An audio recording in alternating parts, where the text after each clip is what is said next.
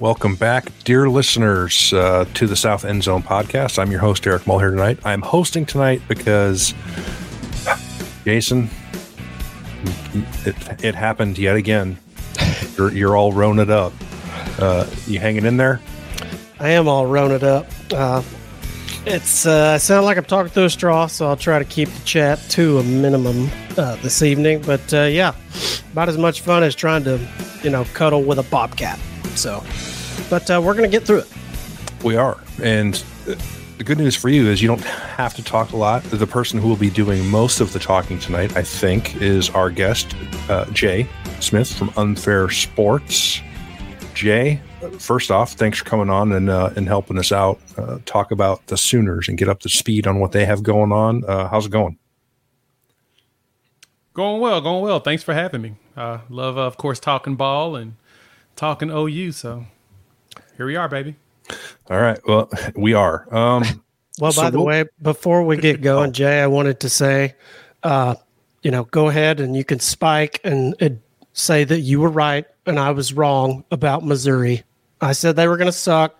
You said they were going to not only make it to a bowl game, but maybe win double-digit games. And I wanted to just let you know I've been eating crow all off season, and Eric has not let me hear the end of it. So I only give you shit about that one particular game. Fair. Yeah, no. So buddy of mine, PG Show, here on YouTube as well, he's been big on Missouri, and just because their schedule was just lined up perfectly, he was like, dude, telling you they're going to have a good year. I'm like, okay, I'll look into it and believe you. And just looking at overall, I got to give him his props for that because, yeah, he was spot on. They had a year. Now, I don't know what next year looks like, but this past season, yeah, they had it lined up perfectly to be able to run through the SEC. They did. Yeah, I only give Jason grief because we disagreed on who should be picked in the Tennessee-Missouri game. And he laid the points, and I told him I thought the wrong team was favored. I didn't expect them to win by 3 touchdowns, but I'll take it. This past year, I take any win I could get this past year. So let's jump in on the Sooners. Last year, when we previewed them on here, our big concern was, were they going to fix the defense? Because year one with Brent Venables was Jason and I were kind of taken aback at how, they were awful defensively. And they made pretty significant improvement kind of all across the board, right? Any sort of defensive stat you want to look at, they had marked improvement, right? Whether it's rush yards per game, third down percentage, points allowed, pass yards, whatever.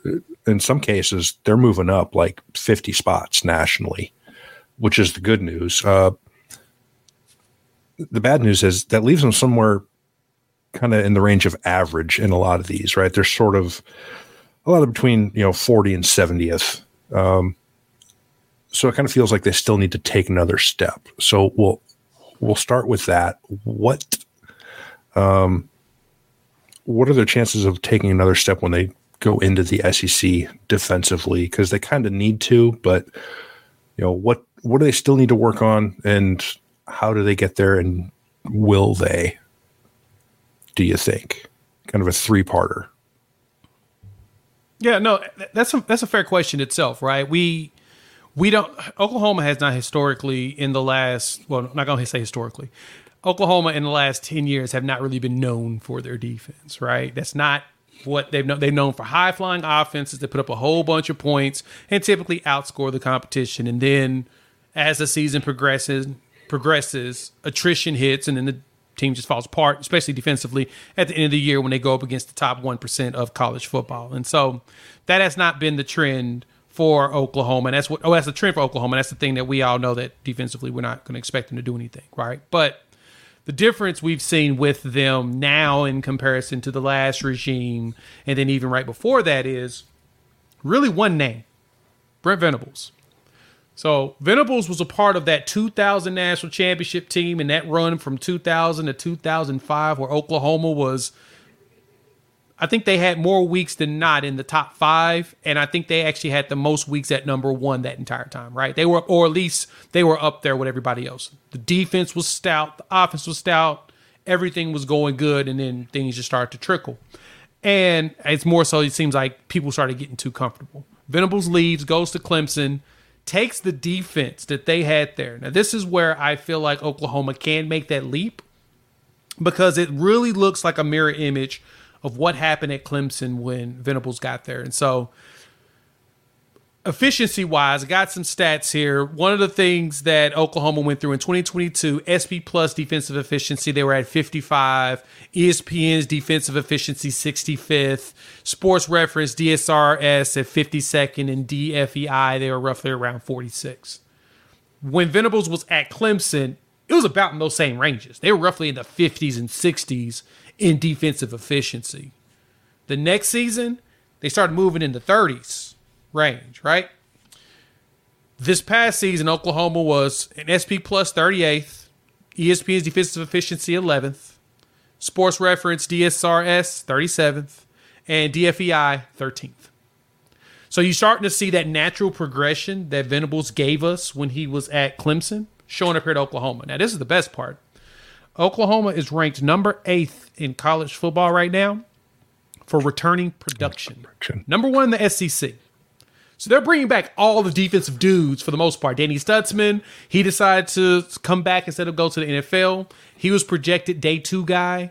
Cornerback Woody Washington and safety Billy Bowman, in which Billy Bowman should have been the Thorpe Award winner. He had 6 interceptions, 3 of them for return for touchdowns, which was higher than any other safety in college football.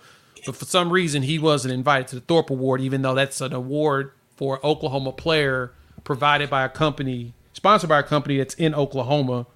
But I digress. He didn't get looked at for that award, but he had 3 pick sixes, which is, of course, amazing, right?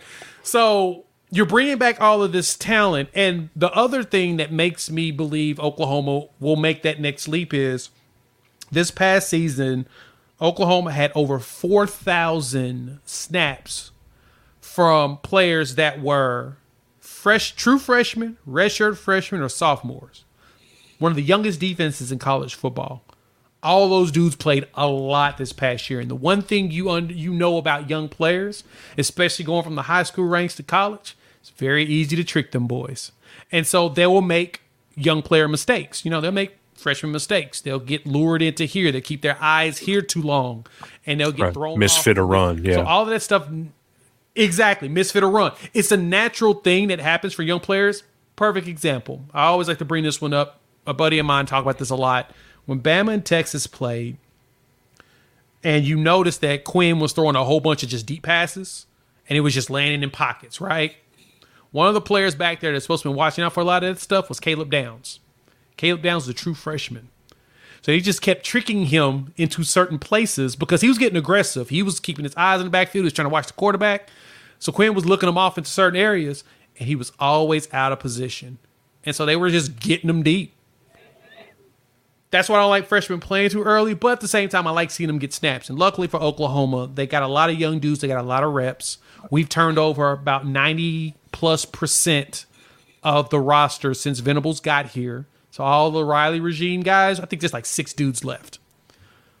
It's a completely different team, look, feel. And so going into the SEC, the best part about them is having this type of defense is a Brent Venables type defense. Meaning, you know, the defenses that beat Alabama twice for national championships, he has got that roster set to where it's built to look more and more like that. So I anticipate a top 15 finish for the defense in all efficiency ratings because of just the experience that we all have, these players have in his system going into next year. Yeah, I think they can do it. Okay, yeah. And that's part of it, I guess, what surprised us in Venables' first year, why they were so poor defensively, because they had NFL players on that defense. Right? They had guys like Perry and Winfrey and Brian Asamoah and Nick Benito and guys like that. But they were, and I guess the transition just didn't go well, or the scheme didn't play to their particular strengths, or what have you. But you mentioned Danny Stutzman, and that's a guy I wanted to talk about a lot because 2 years ago when they were bad on defense, he was kind of the lone bright spot and he had another fantastic year last year. He had 104 tackles, 16 tackles for loss, 3 sacks, interception that I believe he returned for a touchdown, forced a couple fumbles, recovered another. Like, the guy just did everything again. I was kind of surprised he came back. I'm not sure how much he can increase his quote unquote draft stock at this point, but is there another player that is more impactful returning? That his return means more to this defense and what it can do? No, I think he's probably the most impactful on there, but I do believe that having a player like Billy Bowman also return really is going to help propel the defense, because, I mean, the big thing is going into the SEC, the trenches is probably the most important spot, right? But we are also bringing back some trench guys. We've got Dejon Terry coming back right there in the middle, in which he played at Tennessee, came to Oklahoma and became a really good nose tackle for what Oklahoma's scheme is set up for. Like, the funny thing is that Oklahoma's defense was so, I guess you could say, somewhat feared. People started to recognize what Venables can do, start fearing him. They started seeing Max protect every week. There was only 3 games they didn't see Max protect. That was against Texas, in which we got 5 sacks in that game against that Texas offensive line. People, they're a good offensive line. They're not bad. They gave up 5 sacks to us, right? Arizona in the bowl game, we got 5 sacks in that game. Can't think of the third one off the top of my head, but there were 3 games total that teams didn't go max protect.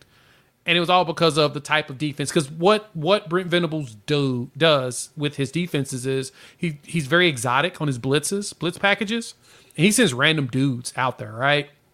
And you'll notice it because you'll see a sack from like number 15, out the secondary. Like Kendall Dobie, he ran out and got like a couple sacks against Arizona. And he's like, where'd he come from? Or you'll see the one stat that I consider the Brent Venables stat, which is tackle for loss.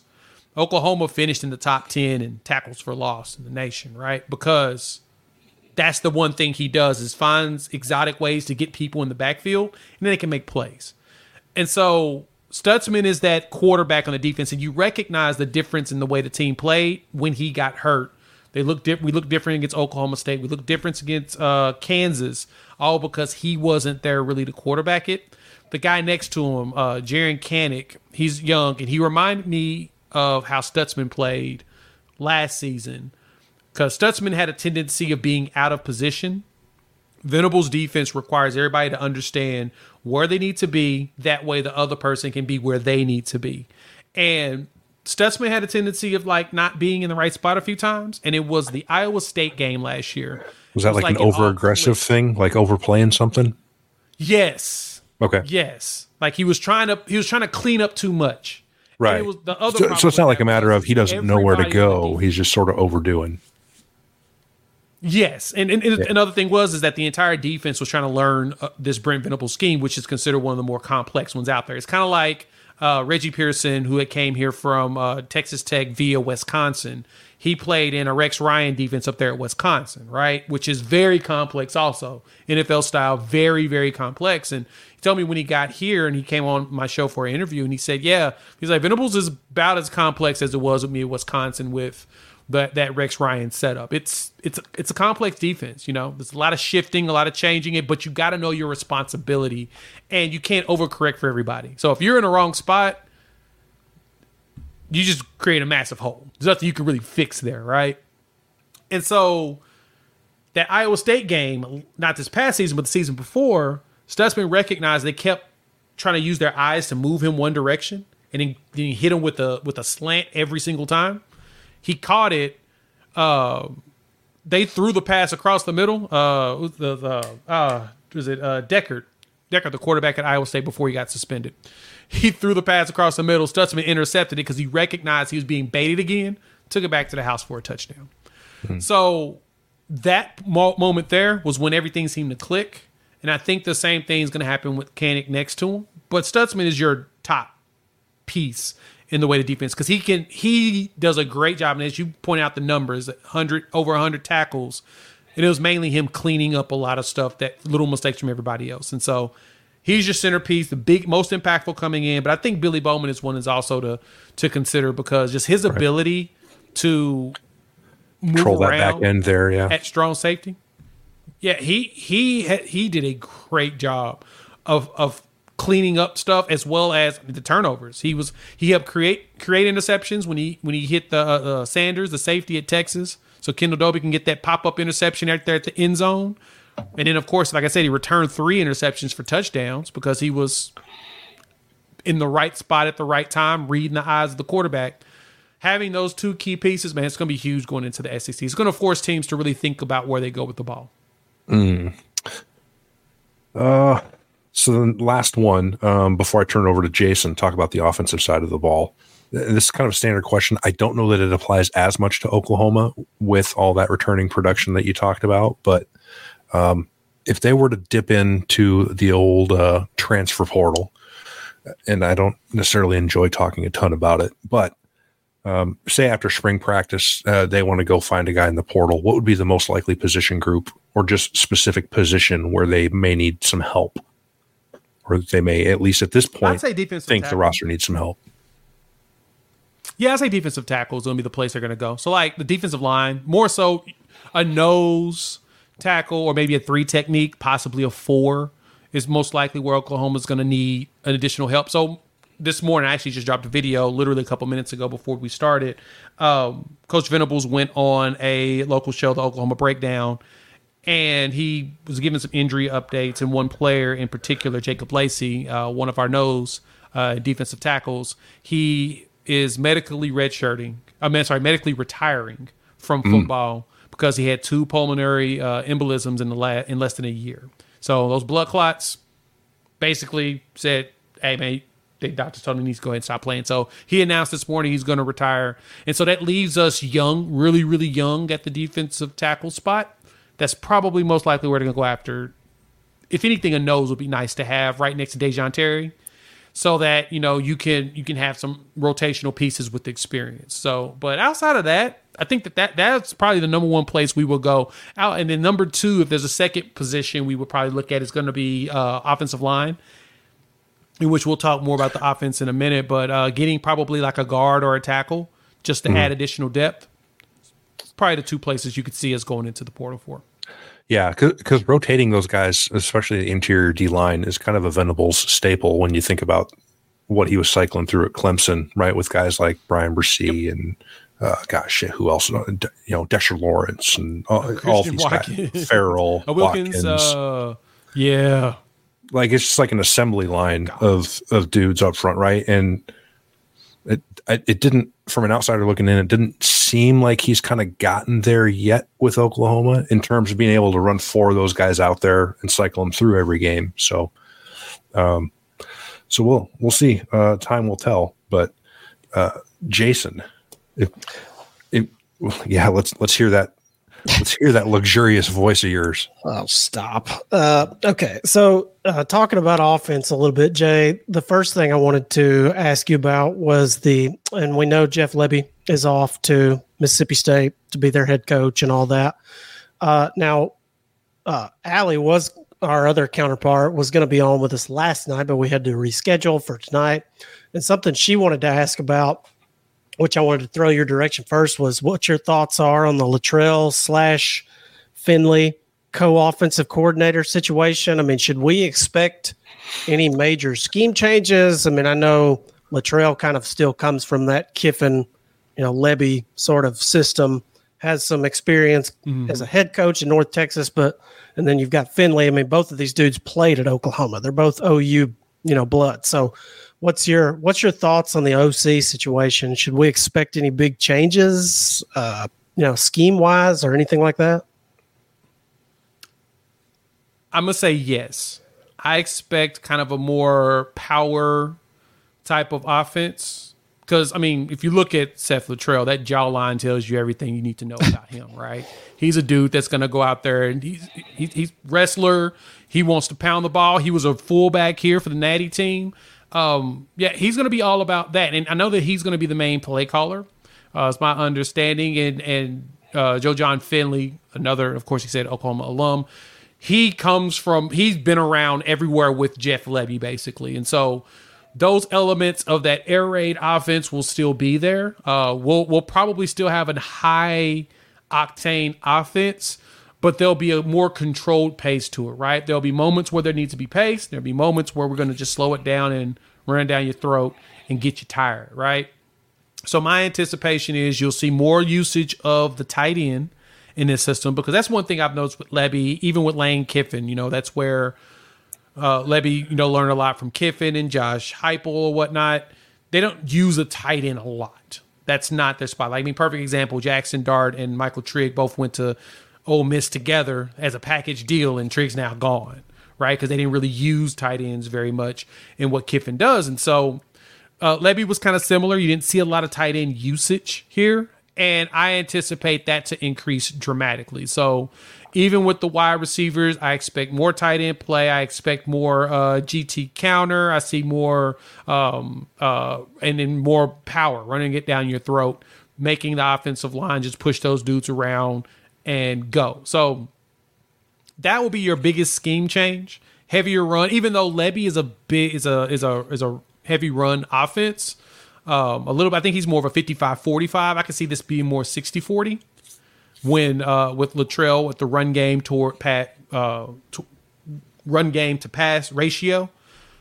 And it's just because that's the way his offense have always gone. But his quarterback still will throw him for 4,000 yards. They still have the capabilities of doing that because they have the opportunity to leverage that, especially with the speed that we're putting out there at wide receiver. So that's the big changes I'd expect. You're going to see a lot more running down people's throat. Yeah, and that's something that I kind of wanted to touch on, and this is sort of a two-part question. You talked a little bit about the offensive line with regard to the portal. A lot of attrition on the offensive line. A couple of guys gone to the draft. Several hit the portal. From my understanding, you had 4 or 5 also come in the portal. So probably a lot of new faces up front. But that being said, man, looking at these numbers, like Sawchuk, 6.2 a carry. Walker, 5 yards a carry. I mean, I feel like they should have run it more last year. I don't know. I feel like Sawchuk was massively underused based on the stuff that I'm looking at here. So yeah, his rate stats are not ridiculous, but they're impressive enough to where you think maybe stretch that out a little more personally. But I'm always a run the ball if you can guy. Right. So I guess that ties into the offensive line. I mean, my biggest question surrounding this team, and it may not be the biggest question for you guys, but it's mainly, can they hold up week to week against the grind of SEC defensive lines? And that's kind of the big question here. So with all the new faces supposedly on the offensive line, what's that going to look like? I mean, do you think they'll be able to hold up? I don't know what their situation is, who they've got coming in, anything like that. So what are we looking like up front in the trenches? How do you think they'll hold up? So I think that the line will hold up well. It's going to be, of course, some growing pains going into things. But the good thing is that my anticipation is you'll see more familiar faces for Sooner fans playing than we will see a lot of the transfers. So there's 3 guys that I'm high on that I anticipate really leading the offensive line. You've got Jacob Sexton. He played in the Cheez-It Bowl against Florida State, and he was hurt within 3 games. He's a true freshman at that point, and he tore his ACL. Well, he basically rehabbed all through most of last season, and he came back late in the year. BYU and Ford, he was back out there playing at the right tackle position with Walter Rouse handling the left side. I could see Sexton being out there taking over the left side because Big Sexy he's a beast. He's a nice size offensive lineman that he's definitely going to handle that portion of it. Troy Everett got some run at guard last season because Andrew Rain was our center at that point, but Troy's going to be moving right there in the center spot. He came from Appalachian State. He was a transfer the year before, and he got some run this past season. We got him bulked up, beefed up, stronger, and he'll be running the center spot because I think he's the best center with young Joshua Bates right behind him, nipping at his heels to take the spot, but Everett is a redshirt junior, so I anticipate him running that. And then at the right tackle spot, you got Jake Taylor, the other Jake. So you got Jacob and Jake running the tackle spots. I think they'll be your bookends. And then from there, you'll start seeing the new guys. Like, I think Fabichi Wewu has been getting a lot of high marks. Brent Venables mentioned him recently, that he's a dude that's out there fighting, and he's one that is showing impressive strength. And all they've got to do is get his footwork going and get everything lined up. But I anticipate he'll probably start at the left guard spot, right? And in your right guard position, it's kind of be a little bit up in the air. I'm sensing either a young Keith Uzeta is going to get an opportunity to take that. You may see Michael Tarkin, who was a transfer that recently came in, get it.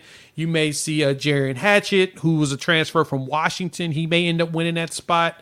We've got a lot more depth that has come in just from players that have enough experience to make it happen. Spencer Brown, who started at right tackle at Michigan State for 2 years. Didn't mention him because he was a starter at Michigan State. I don't know if he's going to be able to beat out Jake Taylor for the starting spot at right tackle, right? If he comes in and young Taylor takes that spot, he'll be right behind him for a good rotation of bigger guys. And so, as you mentioned, attrition is going to be critical going into the SEC. And the best part is that when we got we've got a solid 2 deep. The question is those guys behind them, which is all freshmen, right? You're going to be looking at Isaiah Autry coming out of Mississippi, 6'7", 6'6", 300-pounder, right? He's played against SEC guys because he's from the state of Mississippi. He's one to look at. You got Eddie Pierre-Louis out of Tampa Catholic. He'll be here in the summer because he can't graduate. They don't do early graduations at his school, but he's a big boy. There's videos of him running track. And he's out there cooking dudes at like 300 pounds. It's like, wait, that's terrifying. Like, it's terrifying watching him run like that. It's like, but he can move. And so you'll see him at the guard spot. Eugene Brooks, which has been on a lot of people's lists out of Sierra Canyon, California. He's one that a lot of people have talked about being a potential impact player immediately as a freshman. And he's a big boy. He's got that strength. And then you got Daniel Akinkumi out of London, the big NFL Academy kid, which watch his streams, is pretty funny. Yeah, I've seen some of his stuff. That guy's an animal. And he wants to play all 5 positions. He wants to be proficient at all 5. Yeah. And so you've got all these dudes that want to do that. And then in the middle of all of this, you got Coach Bill Beatonbow, in which he's known in NFL circles. When they look for linemen, teams will look like Andy Reid mentioned him. He's like, oh, yeah, we're loving the guys we're getting from Oklahoma. We pay attention to what they put out. He's going to be able to take a lot of these dudes and mold them into something special. And I say that because you can tell the work ethic these guys have and the thoughts of them coming to Oklahoma specifically to play here. Tyler Guyton came here from TCU. He was recruited as a defensive tackle, and he played tight end. He's probably one of the more freakishly athletic dudes that I've potentially seen. 6'7", 300+ pounds, and he can move like a tight end. Like he caught a touchdown at TCU. We brought him in, threw him out there at tackle, and he's now mocked to be in the first round of the NFL draft. Right? That tells you just the work of a Bill Beatonbow to take a guy that raw. Yeah. Make the dude a first rounder. Like him and Jared Verse were duking it out in that Cheez-It Bowl, and he was winning a lot more than Verse was. It was so impressive watching the film of him. I'm just like, he's got the footwork, his hand placement is solid. All he's got to do is just refine those skills, refine the footwork, refine where his hand placement is. Don't go too high because he's 6'7". He's also a ginormous human. Like, think Trent Williams, but bigger and a little bit more athletic. Yeah, that's how terrifying is that? Yeah, that's the stuff of huge NFL contracts. Is what that is. So exactly. So now that we have the offensive line sorted out, we're going to talk about what everybody wants to know, and that is expectations for Jackson Arnold. So we almost made it to the 30-minute mark before we talked about Jackson Arnold. Almost. So the first question that I want to ask. Yeah, must be. So the first question I want to ask you, Jay, because me and Eric have speculated about this, and I haven't read anything that confirmed this, but I want to know what you're hearing in your circles. Did they tell Dylan Gabriel to transfer? Because you don't just cut a Heisman winner, or not a winner, but a Heisman candidate that good, that's completing 70% of his passes, has 12 rushing touchdowns, all the stuff that he did. You don't cut that dude unless there's some NIL considerations for Arnold, like we don't want to lose this kid, that kind of stuff. So make sense of it for me and Eric on the Dylan Gabriel situation. Like, have you heard anything on that front? Because it doesn't make sense to us. I was kind of leaning like he was maybe told like you're probably not going to start, so that he not like explicitly said, hey, you should leave because you're not going to play, but maybe kind of you're going to have to compete. Yeah, gently nudged, if we will. So I'm gonna be honest. I don't even think he was gently nudged. I think he saw the writing on the wall himself. You think he's a smart guy and read the room? Yeah, he read the room because I mean, if anything, the anticipation was that he was just going to be there be here for 2 years and help usher in the new era of Sooner civilization. We didn't expect him to be here all 3 years, but I mean, it'd been nice just because of being a veteran presence. But I expected him honestly to go to the draft. I figured someone would take a flyer on him. Hell, if anybody that could really use him, Miami could leverage him because that's 2 lefties right there that are pretty cerebral in the way they throw the ball. So if, you have another episode with Tua, here's your next lefty from Hawaii. I kind of think that would be a smart move, but it didn't seem like he must have graded well because he's back.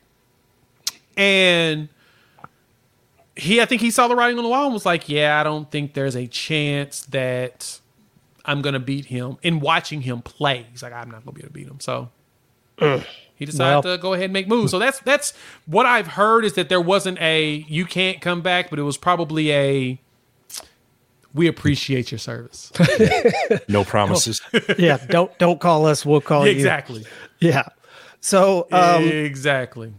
So expectations for Arnold. I mean, this dude, I can't remember a situation in recent memory where I heard more times someone say, I think the backup is better than the starter, except maybe Kansas State because their backups are always better than their starters. But outside of that, I mean, this kid apparently is the real deal. And I mean, we watched him play a little bit. He's a gunslinger. He slings it around, turned it over a couple times. So, I mean, is this dude everything that they're saying he is? I mean, are we talking like this guy's going to be in the Heisman conversation by October or what? So I know that we've seen one guy come in as a redshirt freshman, not at Oklahoma, but in college football, and kind of burn things up. And everybody was kind of, was high on the train. And now as he prepares for the NFL draft, he's really being looked at heavy. It's Drake May. I sense the same thing out of this kid, right? He's mobile, good vision. Problem in that game against Arizona in that bowl game is first start, he was kind of eyeballing his safety blanket, which was Drake Stoops, one of the more consistent hands in college football. I mean, he was our top receiver in catches and yards as we were spreading things out, but he was that Mr. Reliable type setup, right? Kind of like when you think about like the way that Julian Edelman ran his routes with the Patriots, right? He was one of those guys that he was just finding a way to get into these little pockets and he'd be open. So you would always throw it to him. And so for Jackson, it was more so reading the defenses, understand what's going on, and boom, he was trying to force it. Well, the good thing is that after the couple of missteps, you started watching him in the middle of it. You're like, oh, wow, this kid's got it. I mean, the deep launch to Brennan Thompson, which Brennan will be back next year. He's a 4.3 dude. Speed, like I think his track was like a 10.3 in the 100. I think his best time was like a 10.2. So you got blazers at the wide receiver spot that now Jackson Arnold's been working with as the number one more often, training with, working out with. And I sense he's the Gatorade Player of the Year and top 5 quarterback in the country in his class. He has all the tools and intangibles to be great. The question is what does his work ethic look like to be great? And the rumor has it is that's kind of why Dylan Gabriel kind of looked at him just like, yeah, nah, I'm not going to beat him. He's got all the arm talent. He's got the leg speed to run. He can scramble. I truly feel like this is a Drake May 2.0 situation just because of his game. He can make throws. That throw he made to Nick Anderson crossed his body to the back of the end zone, and Nick was able to slide and catch it. I was like, yep, we're going to see a lot of that next season. Yeah, that's some Patrick Mahomes shit. When I saw that, I was like, oh, okay. Yeah. Right. So this guy's different. Okay, got it. But all right, so now that we've got a handle on offense and defense and all that, we're going to just kind of take and make this discussion sort of general. So, Eric, I know you probably have a couple of general questions, but I'm going to sneak one in first on Jay. Looking at the schedule, they don't really have much time to get it going in the SEC before they really get it going. I mean, they've got, Houston and Tulane, who neither one of those teams are really pushovers, I guess, more so Houston being a pushover than Tulane. But, I mean, then once they get into conference play, it's just one after the next, man. Like they don't in both feet. Yeah, they don't really get much of a week off. They definitely got a worse draw than Texas here. So, I mean, how do you see them navigating this schedule? Like, I don't know, Eric, do you know what their win total is yet? Have you looked at it? 7.5. That was going to be kind of, we're going to close with that, but yeah.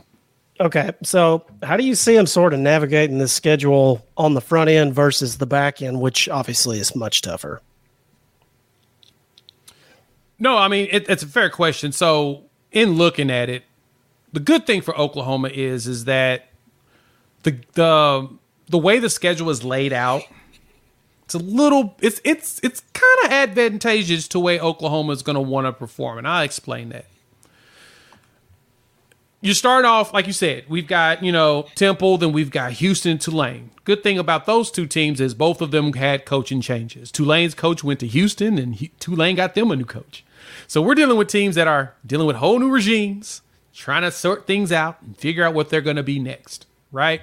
And so because of that helps us with going up against first-team coaches, trying to figure out what they're going to do with the coach that's been here for a bit with the defensive experience that's returning because he's a defensive guy. You add that piece in, so that's your first 3 games. Then we go against Tennessee. Now, Tennessee, I think, is going to be a challenge, mainly because Nico is... He's good. He was actually my favorite quarterback in the class. I thought that he was the one with the highest ceiling of them all. I thought that Jackson Arnold was the best all around. And honestly, I thought Malachi Nelson was the worst of the 5-star quarterbacks. And it's kind of come to fruition so far. Is that the kid who went to Boise? Yeah, that's Boise State guy there. Yeah. Lincoln Riley's guy. Yeah. Lincoln Riley's guy is at Boise State. Would you ever thought a quarterback that Lincoln Riley brought in would be headed to Boise State because he wasn't going to make it? Man, I don't know I don't know how many times, Jay, you've been on our show before. I don't know how many times you've ever listened to it outside of that, but we're not big Lincoln Riley fans here. I'll just go ahead and tell you. I've heard. We're pretty. We don't hide our dismay and dislike for his coaching style. I'll just put it that way. Yep. I know, and I mean, as a Sooner fan, we're kind of in the same boat. We're still. If you ask any Sooner fan about 2017 Rose Bowl, they'll tell you their disdain for Lincoln Riley at that point. So we'll just leave it at that. Still a tender topic. Got it. Jesus, it is. It burns. I mean, Heisman Trophy winner. All you need is a competent defense, and let your Heisman Trophy winner cook. You might have finished out that game with that 3-touchdown lead at halftime and kept it there. But no, you got comfortable. You wanted to scoring 50 and losing is a bad look. Right. So, but no, it's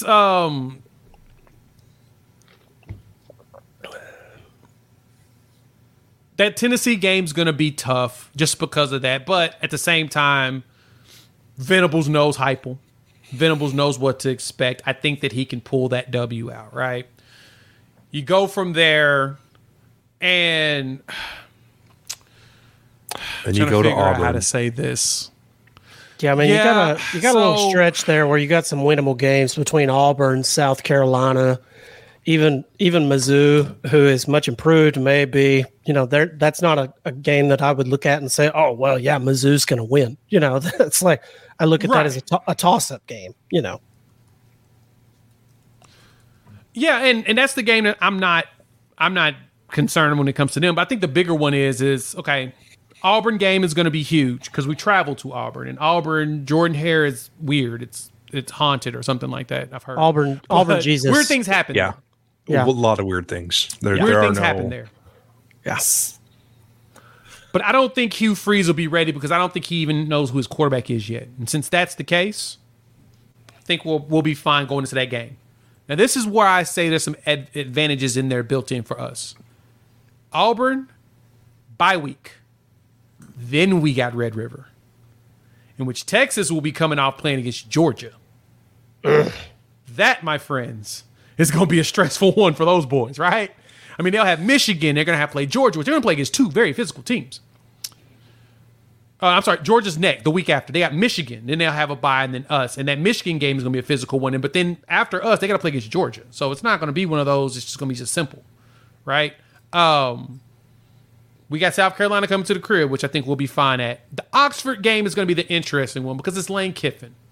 You don't know what you're going to get out of. It's Pete Golding. You know, the third and Golding jokes is always fun because you throw a wheel right out the man, and guess what? You got a touchdown. So we got Pete Golding coming right after that, and I'm curious to what that's going to look like. But the next advantage comes here. The beauty of playing in the SEC. We'll play Maine after Ole Miss. Yeah.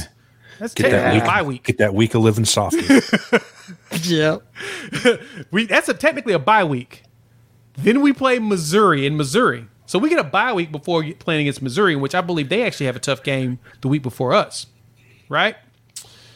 After them, we get a bye week, an official bye week. And then Alabama comes to town. Now, the game that terrifies me at all of this is traveling to Death Valley, LSU for Thanksgiving weekend. All because you play Bama, then you travel to Death Valley to play against LSU, which that's going to be a night game because if everything plays out the way I anticipate, there will be playoff implications in that game. At least someone getting the last spot, if anything. And so overall, I don't think that the schedule's tough. This is one of the hardest schedules in college football. We're ranked number 2 behind Florida's schedule, mainly because we don't play Georgia and Bama. But the breaks we have are in great strategic spots. And I think that's what's going to help us be able to survive this schedule. Given the list of opponents, it's tough. But looking at it, it does seem like they're helped by kind of what's the word, distribution, I guess, or the spacing of it, like you're talking about. That's a good way. Whereas like Florida, it's like, hey, here's these 9 ranked opponents right in a row. Go play them. 5 are on the road. Right. May the odds be ever in your favor. And they won't be. May the odds ever be in your favor. Oh, hold on. I got to pop up here. I want to kind of follow up. I didn't want to butt in on the offensive discussion, but I did have a couple of follow-up questions. You talked about the tight end. So you're talking about a little more, they'll have inline tight end, because a lot of the Kiffin offenses, when I watched them play, and even Oklahoma when Levy was there, was a little more like H-back type. You're talking like third guy on the line will actually block someone, legit tight end. Yes? Yes. That's what I anticipate. More of that, and also using them across the middle for catching, like actually having your tight end ready there to catch. So having them in line and then they break off, make some catches or block. I think you'll have a combination of both. Something that we haven't seen from Oklahoma since technically Mark Andrews.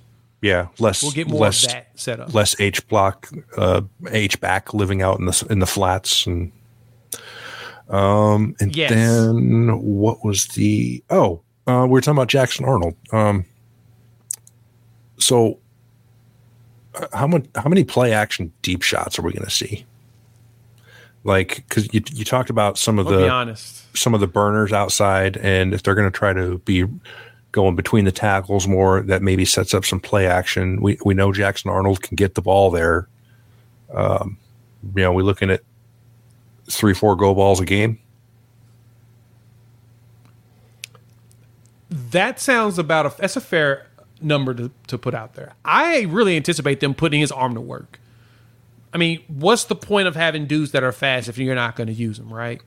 We've seen Nick Anderson do that on some routes. He's done a great job in his route running. He can get a good cut, hit a post, and you just throw it to him, he's going to go out there and catch it. Jaden Gibson, one of the younger wide receivers, the season before he had an issue with drops. This past season he figured it out, and he had 11 catches and he had 4 touchdowns, right? He's figured out how to go deep, catch it, and go. He'll break tackles as well because he's a big dude. So Nick Anderson, 6'4", Jaden Gibson, 6'5". You'll have Jalil Farouk's back, which is more of a sure-handed wide receiver who had fumbling problems this past season. I anticipate that should be fixed. And he can also catch deep balls. And then Brennan Thompson, who's, like I said, he's a 4-3 guy. You got Jaquez Petaway, who's roughly a 4-3 guy. I sense that we're going to see a lot more of those dudes, and the other ones are 4-4 guys. You know, Nick Anderson as well as Jaden Gibson. They're 4-4 guys. Farouk's probably a 4-5, 4-6 guy. But I anticipate them leveraging his arm. Jackson Arnold can overthrow them. Let's see if we can overthrow them and taking advantage of that. So 3 to 4 is a safe number. You might actually see closer to 10. He may actually try to just blow the top off on a regular basis, get the score up early, and then just slow it down by running it down your throat. Yeah. Yeah, like any second and 2 or shorter is like an automatic send it. And Well, let's see if we can blow them out. If not, just hand it off to one of either our fast running back in Gavin Sawchuk, who's now healthy. Most of the season he was dealing with a hamstring problem, but the minute he got healthy, he ran for 100 yards in 5 straight games, and that's where you saw that average was pretty nice. And we've got some other big guys in the backfield that can break out. Javante Barnes is healthy. I'm thinking his foot's gotten better. He had foot surgery going into last season to clean up something that was bothering him from high school. And so you got a redshirt freshman running. Well, he'll be redshirt sophomore running back, and both Barnes and Sawchuk. So you got young backs and a few others behind him. Caleb Hicks, who'll be a redshirt freshman. So you've got the backs that'll be able to get you the yards you need to on those short ones. But yeah, leveraging opportunity with a play action. Oh yeah, we're going to go for it. All right. Well, before we let you go, Jay, I got 2 quick questions, and you don't have to draw them way out. I know you got to get out of here, but first question that I have: bottom line, yes or no? Do they make the 12-team playoff this year? First year in the SEC, can they do it with this schedule? As tough as it is. Can they? Yes. Can they? Yes, they can. As I laid out, based upon the way the schedule is set up, there are great spots to help with breaks that's needed in anticipation of playing certain teams. I totally can see Oklahoma making it in there. They just got to execute. The hardest part is execution. If you execute, you'll probably be fine. Like, looking at everybody else they're playing, man, it can happen. They can do it. I can say yes. They can make it. They can. Will they? That's a different question, right? But I'm gonna go ahead and just put it out there. I'll say yeah. I'll say they'll make it into the 12. Maybe in the let's tail go. end, but I think they'll make it into the 12. Let's go. Write that shit down, Eric. I'll put them on the table. Why not? Pull up. I like it. Do it. Well, I mean, really, it comes down to LSU, Alabama, Missouri. I'm sorry, Texas. Yeah, Mississippi, Texas, and Tennessee. Win 3 out of those 5, and then you're in pretty good shape, right? Yep. So the middle of our schedule is where it's tough. I don't think South Carolina is going to be a problem. I don't anticipate Auburn being a problem yet. I think Hugh Freeze needs a little bit more time. Tennessee is going to be a challenge, but I think we can overcome them this year. As Tennessee still, there was a lot of refresh from that roster. I believe they were middle of the pack in returning talent for the SEC. So Oklahoma coming in this season, they were the number 1 team in the SEC in returning defense, and they were at the bottom of the barrel. They were dead last at 16 in returning offense. And, of course, you know why with returning offense, right? They literally lost all their passing yards and then the offensive line. Yeah. So, granted, we get why they would be rated so low in that, but that's kind of where things get interesting. And so Tennessee's just 2 spots above Oklahoma in returning production on the offensive side, and then number 8, dead smack in the middle in returning defense. And so we got a defensive guy that's bringing back all his defensive dudes. I think that's going to probably help them overcome a team that's ranked 14th in returning production on the offensive side, even though I am very high on Nico. Very high on Nico. Well, that's what's going to help. So, to me. So last question I would have for you is, what's your first job on college football, EA Sports 25? You taking what team are you taking to the national championship, dude? So, the tradition for me has been Wyoming for years. Just that brown, for some reason, looks great when you're holding up a trophy. I don't know what it is. Just that doo-doo brown just makes you just be like, man. As I say, the shit brown with the mustard yellow trim. You can't go wrong. Exactly. It's just the most disgusting and ugliest thing I've ever seen. So if I'm going to take anybody, it's probably going to be between them. Bowling Green have his thing for disgusting browns with random colors, and that orange with it is has stepped up for me. Or I may just go ahead and switch it up and just go down to North Texas. Why not be a mean green? You know, show them a little bit of love. I like that. Potentially do that. So I think one of those three may get my attention. If I feel like the last team I would consider would be Tulane, just because it'd be fun to just take a former SEC team to a national championship.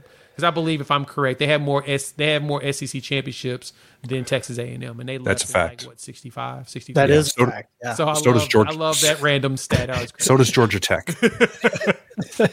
Right, and it always fun is just to crap on the Aggies. But to answer your other question you all had was around the win totals of 7.5. I think Oklahoma gets 9 this year. I think 9 is the floor.